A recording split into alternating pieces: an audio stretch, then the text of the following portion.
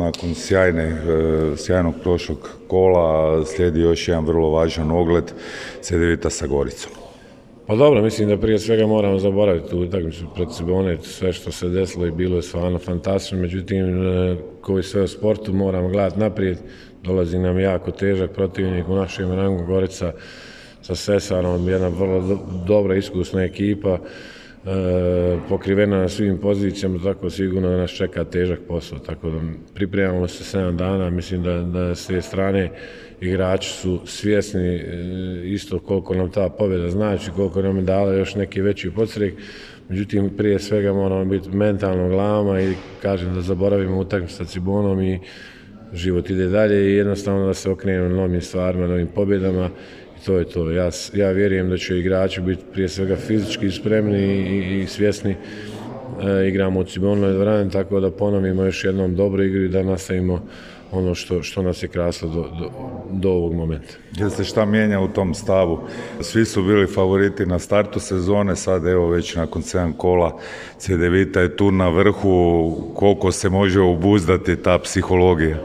Pa ne mijenja se ništa, mislim da mi ne gajemo neke iluzije, mi radimo onako kako smo i rekli, utakmica po utakmicu, pa ćemo vidjeti dokle će nas to dovesti. Jednostavno, timski duh, atmosfera, ekipa, svi momci su stvarno, moram pohvaliti, jedan za drugog igraju fantastično i odbrana treniraju fantastično, ponašaju se tako da ćemo gledati utakmicu po utakmicu dokle će nas to dovesti, tako da ja mislim da oni zaslužuju apsolutno pažnju poslije ovoga što smo napravili. Mislim da je to u svakom slučaju za sve bilo na neki način iznenađenje osim za nas, tako da to nam je na neki način bila nagrada, tako da trebamo nastaviti samo u tom ritmu.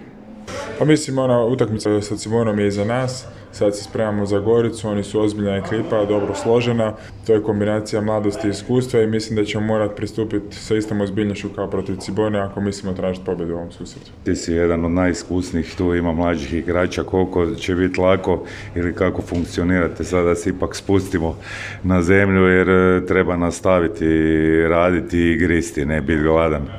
Pa naravno, pristup i želje trebaju biti jednaki kao i u prethodnoj utakmici, čak i mislim da bi ovo trebalo malo ozbiljnije shvatiti jer su u ovoj ekipi više ima iskusnih igrača i mislim da će se oni tu bolje snaći u nekim situacijama nego što su igrači Cibone i mislim da se treba vrlo ozbiljno pristupiti. Gorica, neke prednosti, plusevi i minusi u odnosima? Pa mislim da oni su uigrana ekipa, već više godina igraju ti neki igrači skupa.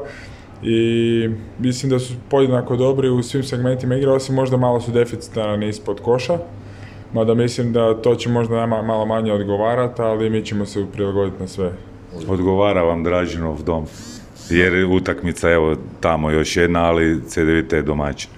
Pa izgleda po svemu viđenom da nam paše dvorana i taj cijeli ambijent nam odgovara i voljeli bi da još malo više dođe navijača i s time bi bio potpunjen ugođaj.